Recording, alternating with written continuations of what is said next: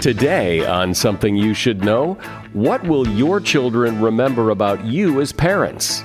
Every parent should hear this. Then, you know those special moments in life that really stand out? What is it that makes them so special? What psychologists have found is that looking back on our experiences, we tend to disproportionately recall two moments in particular: the peak of the experience, which is the most positive moment in a positive experience, and the endings.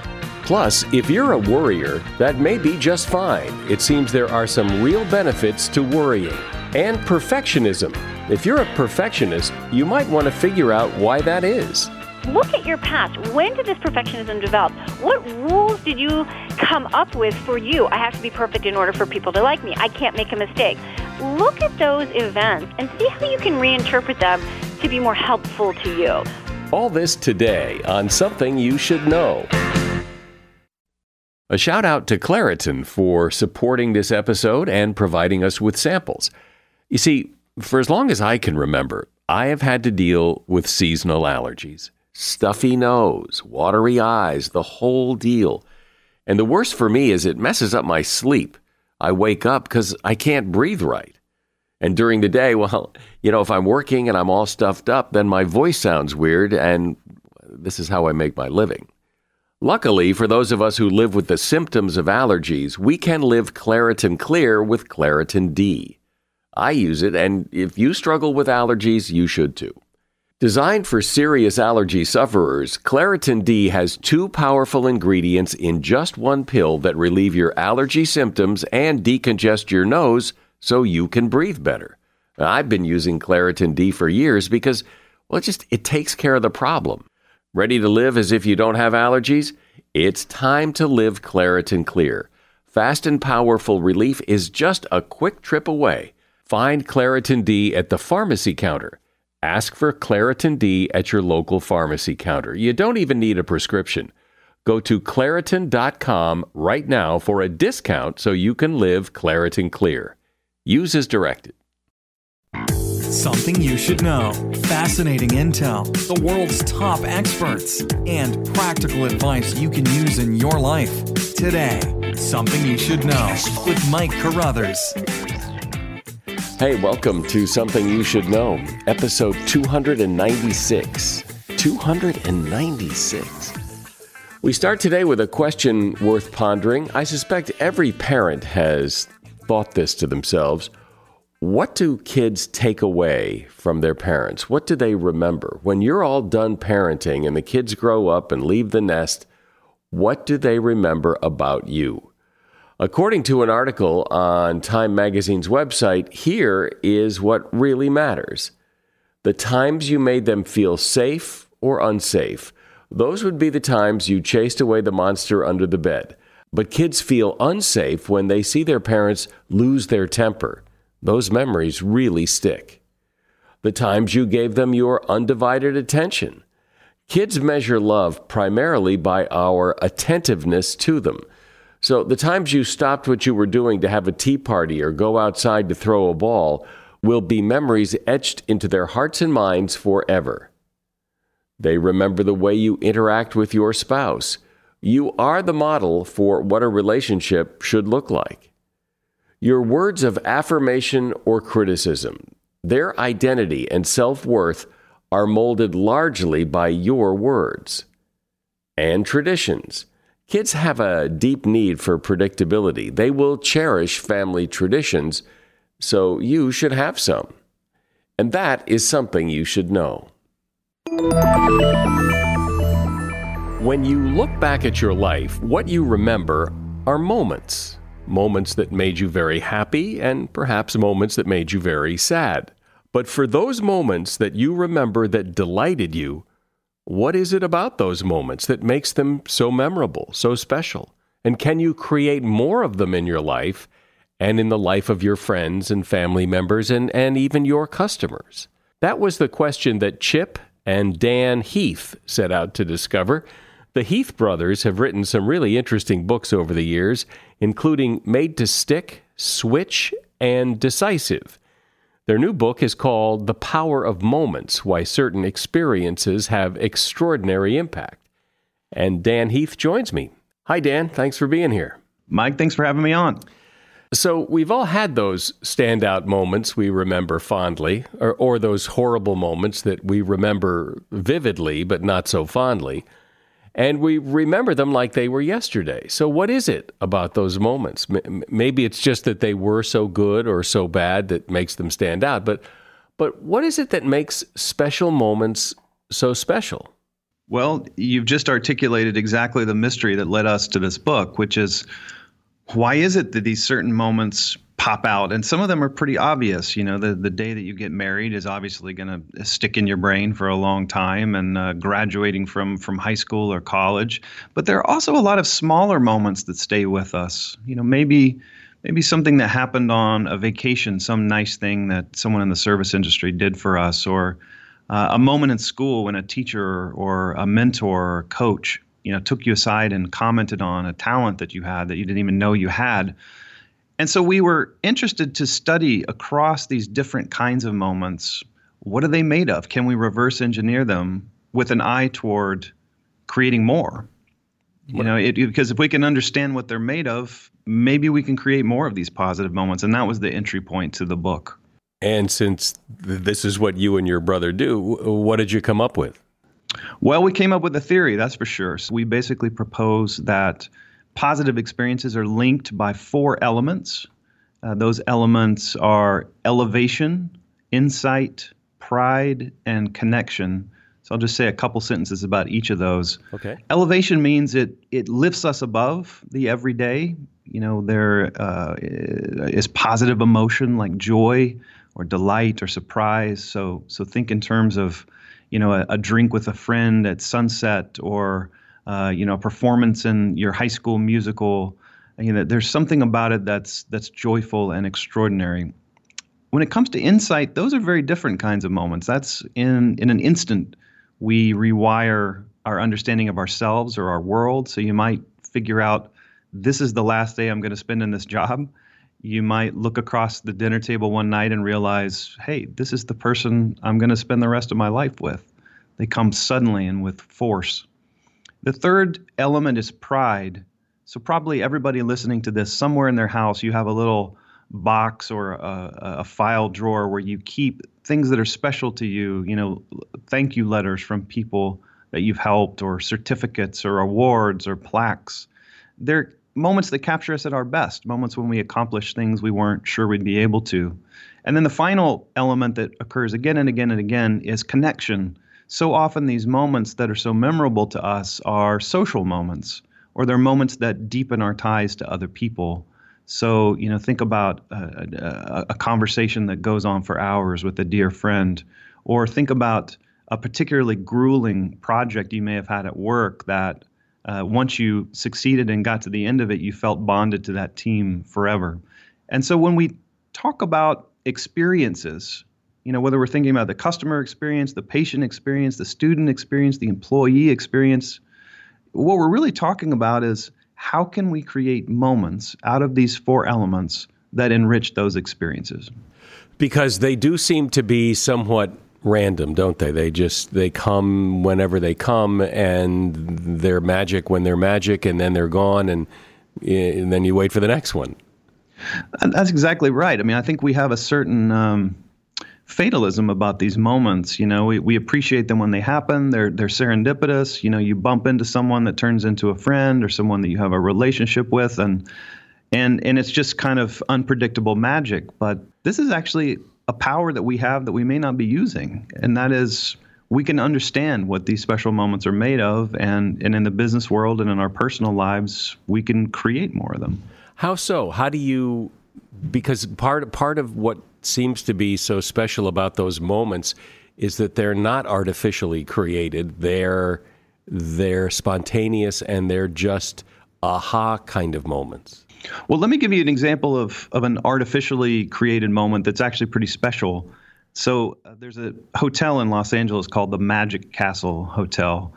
And let me first say that whatever image is popping to your mind right now when I say the Magic Castle Hotel, it doesn't look anything like that. It looks like what it is, which is a 1950s era apartment complex, 2 stories, that's been converted into a motel. I think hotel is actually stretching it a little bit. It's been painted bright yellow. Totally unremarkable place to look at. But would you believe that on TripAdvisor, this place is ranked the number 2 hotel in LA, ahead of the Ritz, ahead of the Four Seasons? And so the natural question is, how in the world could that be true? Well, the Magic Castle has figured out moments. So I'll give you one example. By the pool, which is a totally ordinary looking pool, it might be the same size as your neighbors in the backyard, but by the pool, there's mounted on the wall a cherry red phone. And just above the phone, there's a sign that says Popsicle Hotline. And you can pick up this phone. Somebody will pick up, say, Popsicle Hotline will be right out. They'll bring out grape, cherry, orange popsicles, all delivered poolside on a silver tray by somebody wearing white gloves like an English butler, all for free. They have a snack menu where kids can go up to the front desk and ask for a variety of snacks for free. And they've got board games you can check out and movies you can check out. And they'll do your laundry. If you drop it off in the morning, they'll have it back by the end of the day. They've got magicians that come and do tricks in the lobby. And so when you start thinking about the hotel through that lens, you realize, hey, people will forgive average-looking rooms, an average-looking hotel, an average-looking lobby, if you deliver some moments that stand above the rest. And what the Magic Castle has figured out is that if some moments rise above the rest, that's often enough to create a great experience, even if not every single detail is perfect. I'm speaking with Dan Heath. He and his brother Chip are the authors of the book, The Power of Moments: Why Certain Experiences Have Extraordinary Impact. If you have to hire someone, what's the best way? Referrals? Well, maybe that could work. But just because somebody knows somebody who knows you doesn't necessarily mean they're qualified. Or you could pull out that file of random resumes that came in during the last 6 months. Maybe there's somebody in there. Maybe. Now, if you're hiring, you need Indeed. Indeed is your matching and hiring platform with over 350 million global monthly visitors, according to Indeed data, and a matching engine that helps you find quality candidates fast. As a business owner, I've found that hiring the right people, well, there's just nothing more important. Don't leave it to chance or a referral or a random resume. Use Indeed. In the minute I've been talking to you, 23 hires were made on Indeed, according to Indeed data worldwide. Indeed's matching engine is constantly learning from your preferences. So the more you use Indeed, the better it gets. And listeners of this show will get a $75 sponsored job credit to get your jobs more visibility at Indeed.com/something. Just go to Indeed.com/something right now and support this show by saying you heard about Indeed on Something You Should Know. Indeed.com/something. Terms and conditions apply. Need to hire? Oh, you need Indeed. As a listener to Something You Should Know, I can only assume that you are someone who likes to learn about new and interesting things and bring more knowledge to work for you in your everyday life. I mean, that's kind of what Something You Should Know is all about. And so I want to invite you to listen to another podcast called TED Talks Daily. Now, you know about TED Talks, right? Many of the guests on Something You Should Know have done TED Talks. Well, you see, TED Talks Daily is a podcast that brings you a new TED Talk every weekday in less than 15 minutes. Join host Elise Hu. She goes beyond the headlines, so you can hear about the big ideas shaping our future. Learn about things like sustainable fashion, embracing your entrepreneurial spirit, the future of robotics, and so much more. Like I said, if you like this podcast, Something You Should Know, I'm pretty sure you're going to like TED Talks Daily. And you get TED Talks Daily wherever you get your podcasts. So, Dan, I remember hearing that Walt Disney knew something about optimizing experiences, that when it comes to experiences, we remember the beginning and the end more than we remember the middle. And that if the beginning and the end of an experience is not as good as it should be, then it tends to taint our recollection of the entire experience. And that's why he made a big effort to make sure that getting into the theme parks, Disneyland and Disney World, and getting out of the theme parks is a relatively stress-free, relatively easy, enjoyable experience, because he wanted to make sure that people got in and got out and were happy. Exactly right. And you're making actually a really important point, which is when we look back on experiences like going to Disney World, for instance, psychologists know a couple of things about what our memories are going to look like. Number one, there's no sense in which we can just load up a film of our experience end to end. You know, you can't look back on your last family vacation and kind of play the videotape. You're left with snippets or scenes or moments from the vacation. And furthermore, there's a logic to which moments you recall. And what psychologists have found is that looking back on our experiences, we tend to disproportionately recall two moments in particular: the peak of the experience, which is the most positive moment in a positive experience, and the endings. And in fact, in the book, we explain why the beginnings and the ending are both important. You can think of them as transitions. So what we recall are the peaks and the transitions, exactly like you said. But what we don't remember, and this is fascinating to me, and I think anybody that's been to a theme park can relate to this, is my guess is the majority of moments when we're in a theme park, we would actually be happier sitting on our couch at home. You know, because it's crowded and it's hot and it's humid and we're standing in line and, you know, someone cuts us off and we're irritated. And, you know, there's a lot of these kind of micro irritations and micro frustrations that we endure in a theme park. And in memory, those things just fade out. You know, so a year later, what may have been a mostly uncomfortable day at Disney World now seems like one of the highlights of the year. And the reason for that is, I don't think we're crazy to think that, by the way. I think the reason we think that is because the park delivered peak moments that our couches at home will never deliver. But as you pointed out about Walt Disney, you know, that takes forethought. You know, those remarkable moments don't just create themselves. Well, I think I may be a little bit the exception to the rule, because when I go to I was just at Universal Studios not long ago, and it gets so crowded because it's not a big park. And you know what I remember? I remember the people stepping on the back of my shoe. I remember the people running their stroller into me. I remember doing the dance where you go left and I go right, and no, I go right and you go left. I hate it, and that's what I remember.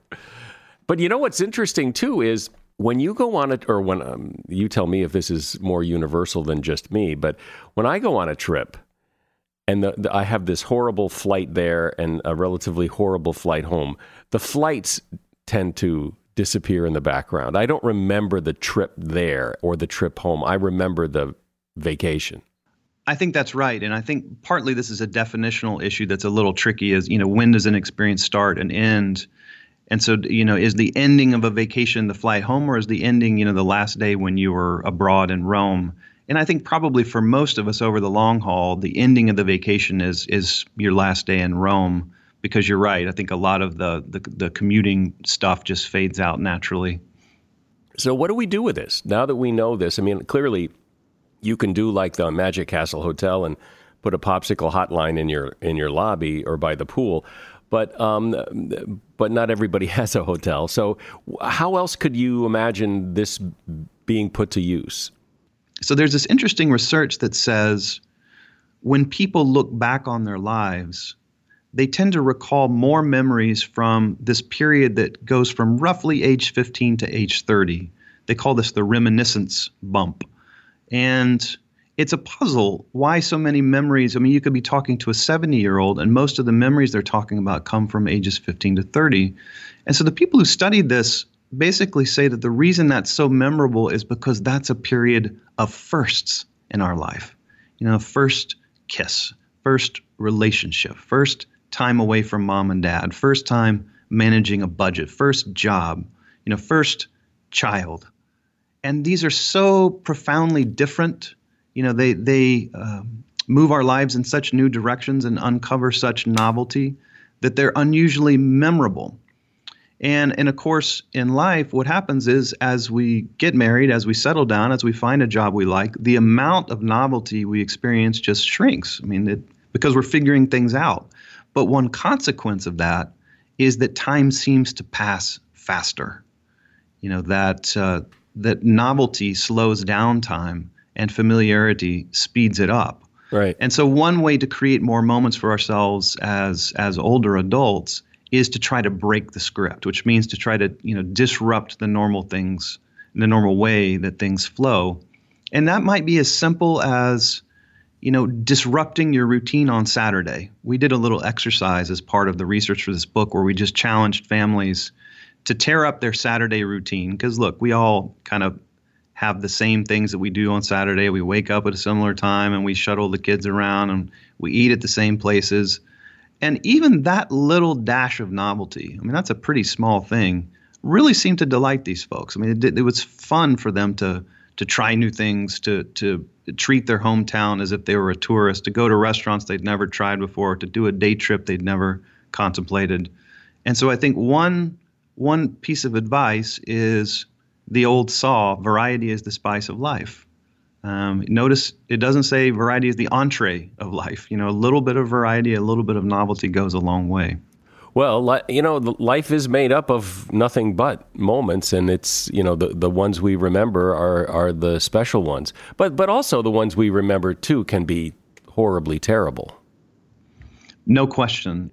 If you just ask people about the defining moments in their lives, the moments that made them who they are, you get a lot of great, wonderful moments, but you also get some horrible moments. You get moments of trauma, moments of loss, moments of grief.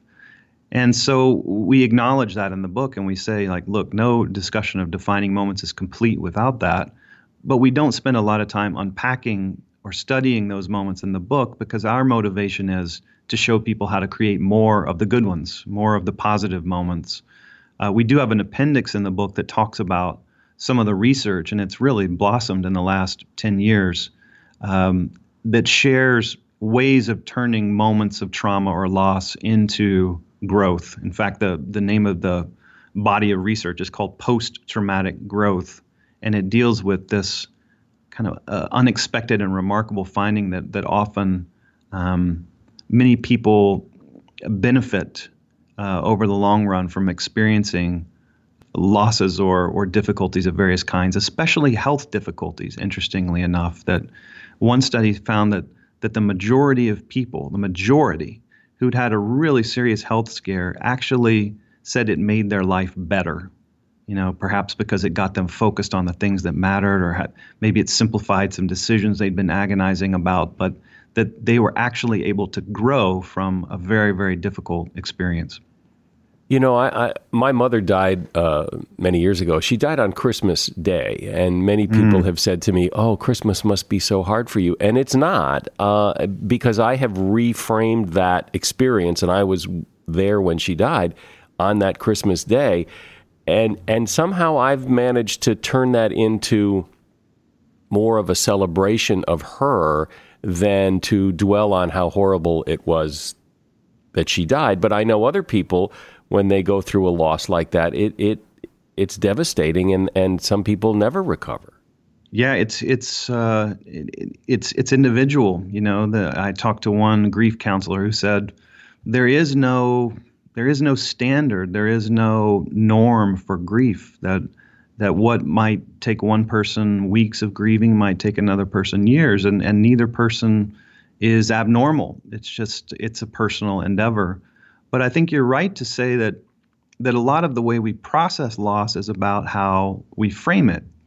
So there's actually some research on the way people tell their own life stories to themselves, and they find that if people can take those bad moments, those moments of difficulty or trauma, and weave them into a story, of how they were able to overcome those situations, how they were able to survive them and adapt, that storytelling, that ability to see yourself as someone who can survive moments like that is actually really healthy.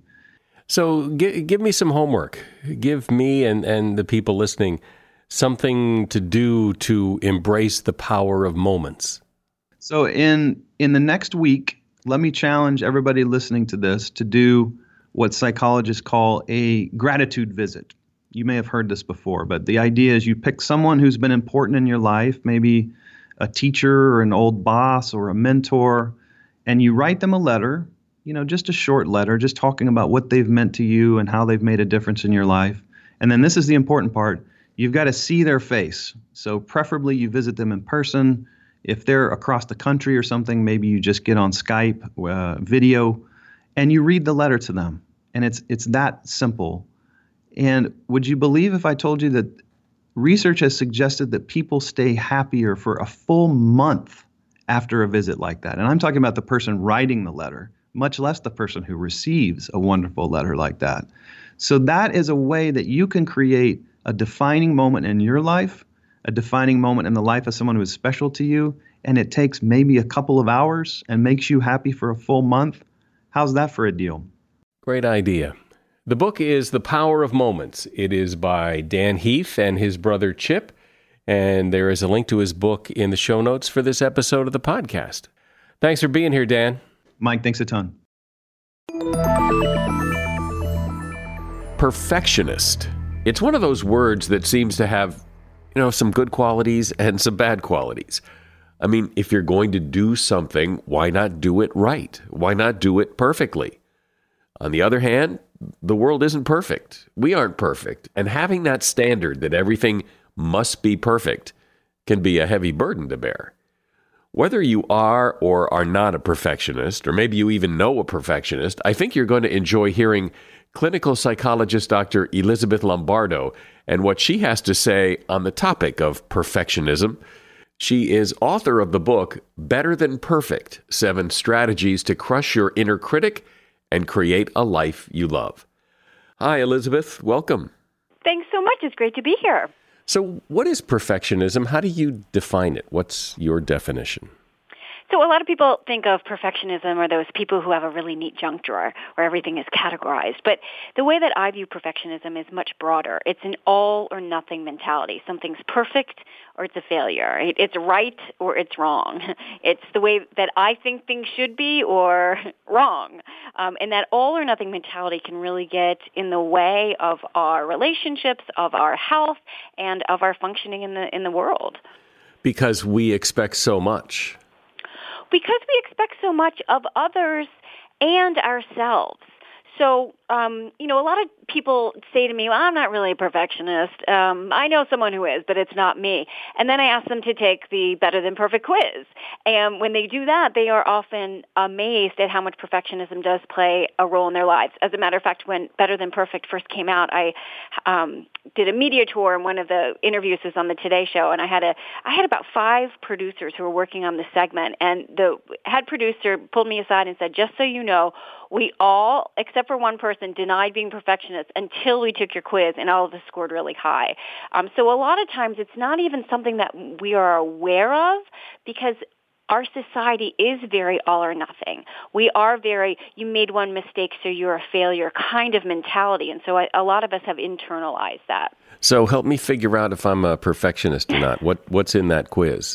Help me know.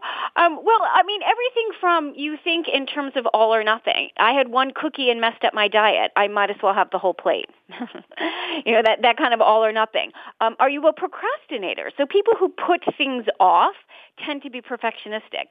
It's going to be boring. It's going to be hard. I don't know how to do it, so I'm not even going to start. Maybe the perfectionism comes in your work. You made a presentation. You had a conversation with someone, and all you can focus on is that one little mistake that you made. You replay it over and over and over, what you should have said, what you shouldn't have said. I call that pressing on a bruise, right? It doesn't feel good, but a lot of times we do that to replay it. That's perfectionistic thinking. So what's the difference, though, between being a perfectionist and just wanting to do well and wanting to learn from your mistakes and wanting to get it right the next time? And where's the line? So that second thing that you just described is what I call being better than perfect. A perfectionist thinks in all or nothing terms. Again, something's perfect or it's a failure, but then they take it one step further. If it's a failure, then I'm a failure. They personalize their failures. They personalize their mistakes. And perfectionism is actually perpetuated, a lot of alliteration there, is actually perpetuated by a fear of failure. People often say, I'm not a perfectionist. I don't think I'm perfect. No perfectionist thinks they're perfect. A perfectionist is so fearful of failure that they are going to do whatever they can to prevent it from happening. A lot of this, I would imagine, has to do with that little voice inside your head that is constantly telling you not only do you need to be perfect, but in fact you suck at everything. Yes. It's that inner critic. And here's the thing. I don't think everyone realizes that every single person has an inner critic.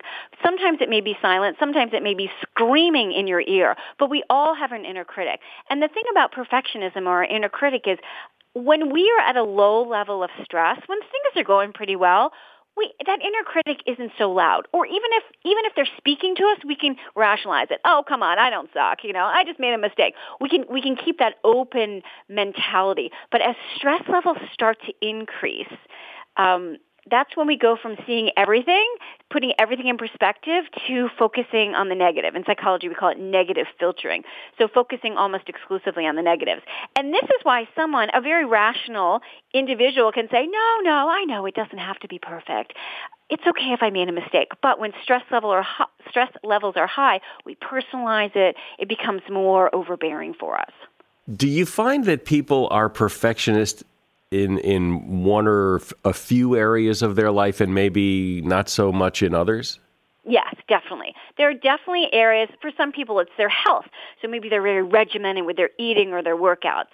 For some people, it's their work. So they're very meticulous. They're the micromanagers. So even if they have delegated a responsibility off to someone else, they are going to double check and triple check and quadruple check to make sure that those people are doing it. But they may not have that mentality in other areas of their lives. And it really goes into our self-worth. How we view ourselves, our worthiness, plays an impact on every single interaction and every single interpretation that we have. And I like to differentiate between conditional self-worth, based on conditions, and unconditional self-worth. So conditional self-worth means I believe in myself if. I believe in myself if people agree with me. I believe in myself if I look a certain way, if I have a certain amount of money. I believe in myself if I do things correctly. And that conditional self-worth it's very taxing because you're constantly scanning the environment to determine how you're going to view yourself. And when stress levels get higher, we tend to pull into that more, be more conditional in terms of our self-worth. The goal is unconditional self-worth. And unconditional self-worth means you believe in yourself regardless. Not in a narcissistic, I'm better than everyone else sort of way. That's actually very conditional self-worth. But unconditional self-worth is really based on your values and your core and who you are, so that you feel good about yourself and you know you can keep getting better. And that way, mistakes aren't viewed as personal problems with who you are, but just, okay, that was an error. I really messed up there. How can I move on from this? But it would seem to me that human beings, especially in our culture, need evidence that, if you and your brother start out the same and he's doing really great and everything you try sucks, it's hard to get up and go, I can unconditionally love myself because you now have evidence that you're not doing as well as maybe you should be or maybe you thought you'd be, that the evidence is flying right in your face that you've failed. Again, it's the difference between failed and failure. Did I not be as successful as I wanted to be? Yeah, but that doesn't mean that I suck as a human being. And you're right. As a society, we base our worth on conditions, right? I mean, look at social media. I feel good about myself if I get at least 100 likes, or comparing ourselves to other people. But all of that is very conditional. And just because it is common in our society doesn't mean it's very helpful. The goal is to have unconditional self-worth. To be like, I'm good regardless. And when you have that unconditional self-worth, it actually doesn't make you lazy and sitting around eating bonbons. Oh, I'm okay, so I don't have to do anything. It allows us to be our true selves. It allows us to really pursue our passions and our purpose in a more meaningful way. Yeah, but it's one thing that I understand, getting likes or not getting likes on Facebook. But if you've lost your job, you can't find another one, you can't pay the mortgage, you can't buy your kids stuff. This isn't likes on Facebook. This is real life stuff that hurts and is hard to pop through and say, but I love myself. I'm still doing great. Because you're not doing great. Well, that's two different things. Love myself internally, doing great externally. Now, I work a lot with people who are who've lost their job, and that is an unbelievable blow to a lot of people. I mean, a lot of people define themselves. Who am I? I am my job. And so when you lose that, there's a whole sense of loss of identity. I am nothing. But when you can really look and cultivate who you are on something much deeper, it's not that those external events don't hurt. It's not that they aren't difficult, but it's not an attack. It's not an attack on who you are as an individual. And if you can have unconditional self-worth when going through something like that, then what happens is you're not saying it's not being delusional. My life's great even though I can't pay the mortgage and my kids are mad at me because I can't buy them presents. It's really, okay, I believe in myself. I'm going through a tough time right now. I know I can get through this, even though it sucks right now. Yeah. I mean, because part of life, we know this. Life is up and down. And so I always tell my clients, if you're feeling, and if you're really, really down spot, if you wait long enough, things will get better. Unfortunately, the same can be said when we're kind of on cloud nine, that inevitably something is going to happen. When we look at the characteristics of true success, things like resiliency, perseverance, grit are really important. And those really require a belief in yourself. Again, not in a delusional way, everything's perfect, but in the sense of, okay, it sucks now, and I can get through this. I can handle this. Maybe not by myself. Maybe I need to get some help in terms of coaching or help in terms of social support or whatever it is, but I can do this. So, Elizabeth, what do you think the difference is between those people who look at adversity and see the silver lining and know things will get better, and those people who say, I suck, my life sucks, I can't deal with this, and really have a problem? Well, I want to take a step back because I will tell you, usually people, even those people in that first group who are the resilient ones, fall back into I suck, I can never do this. So it's not an all or nothing thing. A lot of times we're dancing between those two. But one of the key characteristics and the differentiators is that sense of self-worth. Am I worth it? Because if we base our worth on conditions, I'm only good if I have a job, I'm only good and believe in myself if my kids, I can pay for their presents or I can pay for the mortgage, then when you don't have that, it can really spiral into, anything from, just feeling down to clinical depression where you truly you can't get out of bed. You can't put in your job application. And, a lot of times that's what happens. So the goal then is to say, how can I feel good about myself? How can I take a step in one step in the right direction to get me back on this road? And what is that? What is that one step, do you think, that's easy for people to do that might start to give them that sense of control and sense that they're doing better? Well, it's a different step for everyone. I will say one of the things to remember when you're in a really tough place and it feels like you have no control is to look at, I talk about, there are two different strategies to dealing with a problem. There's problem-focused, changing the problem itself. So if you're unemployed, it's getting a job. But then there's emotion-focused, which is changing your emotional reaction to it. And some of that is that what we call cognitive restriction, changing what you're saying to yourself.